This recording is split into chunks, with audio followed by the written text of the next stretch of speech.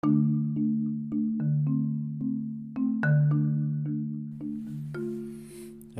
so welcome to another episode of Ideology, and today we're going to talk about the Starlink of Elon Musk. Lately the Starlink is becoming a new sensation in the town. Many YouTubers making videos about it, and this is indeed a revolution, a game changer. Because if this is going to be the next generation internet, the speeds are going to be crazy awesome.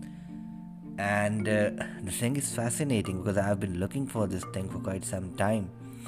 uh, Tired of these underwater sea cables, ruptures and disruptions and internet connectivity issues. So if we have continuous internet every time available at an amazingly high speed and in the most remote of areas, I think all kudos to the Elon Musk and his team. So we all know about this Starlink now, and this is going to be popular after a few days, after some time maybe. This costs around $500 for upfront payment and then $100 a monthly subscription, which is a little maybe expensive now, but for this reliability and speed of internet, I think I am all in for this deal. Going beyond that, the thing that I am trying to speak and trying to find out is the cui bono aspect. Why is Elon Musk doing all this?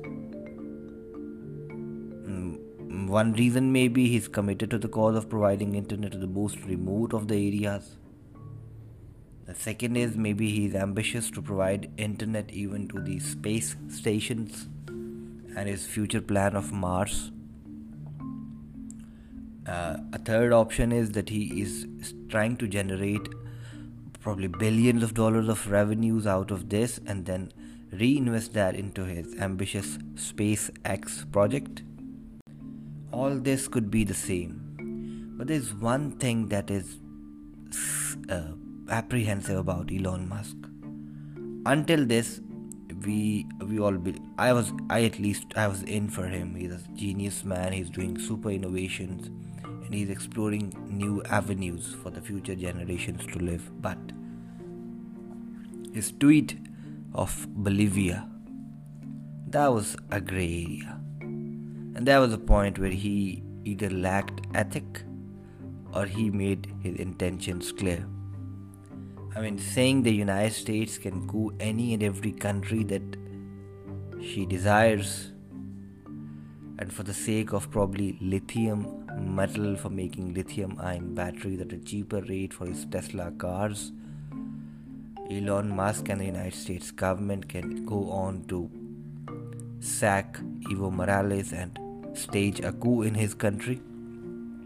That is where the problem lies. And this is where I become a little skeptic about Elon Musk's future ambitions.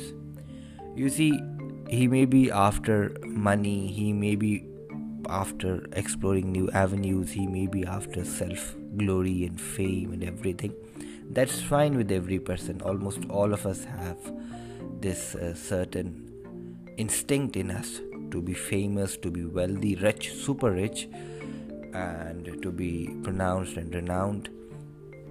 But to do that, we have to keep our track right.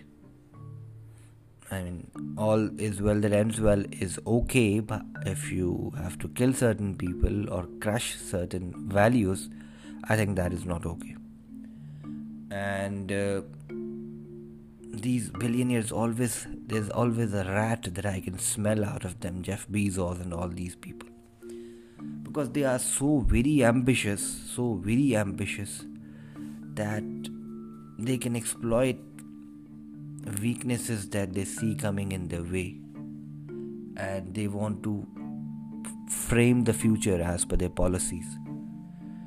So once the Starlink is going to be a good thing in the future, I don't know what this has certain limitation for the astronomy and the people have already, scientists, astronauts have already voiced concern that the brightness coming out of the satellites of this Starlink, this is creating a hurdle in getting images from the universe, and which means a hurdle in the space exploration program. Now, this is a genuine concern, but they say that Elon Musk is trying to innovate and trying to overcome these concerns. But at the same time, why is he doing all this? I can still smell the rat, and this is only after a few years that we live.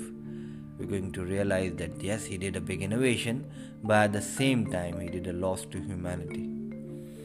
On another tier, I also feel and smell that when he desires humankind to live on the planet Mars, he should also drive this need in the human beings.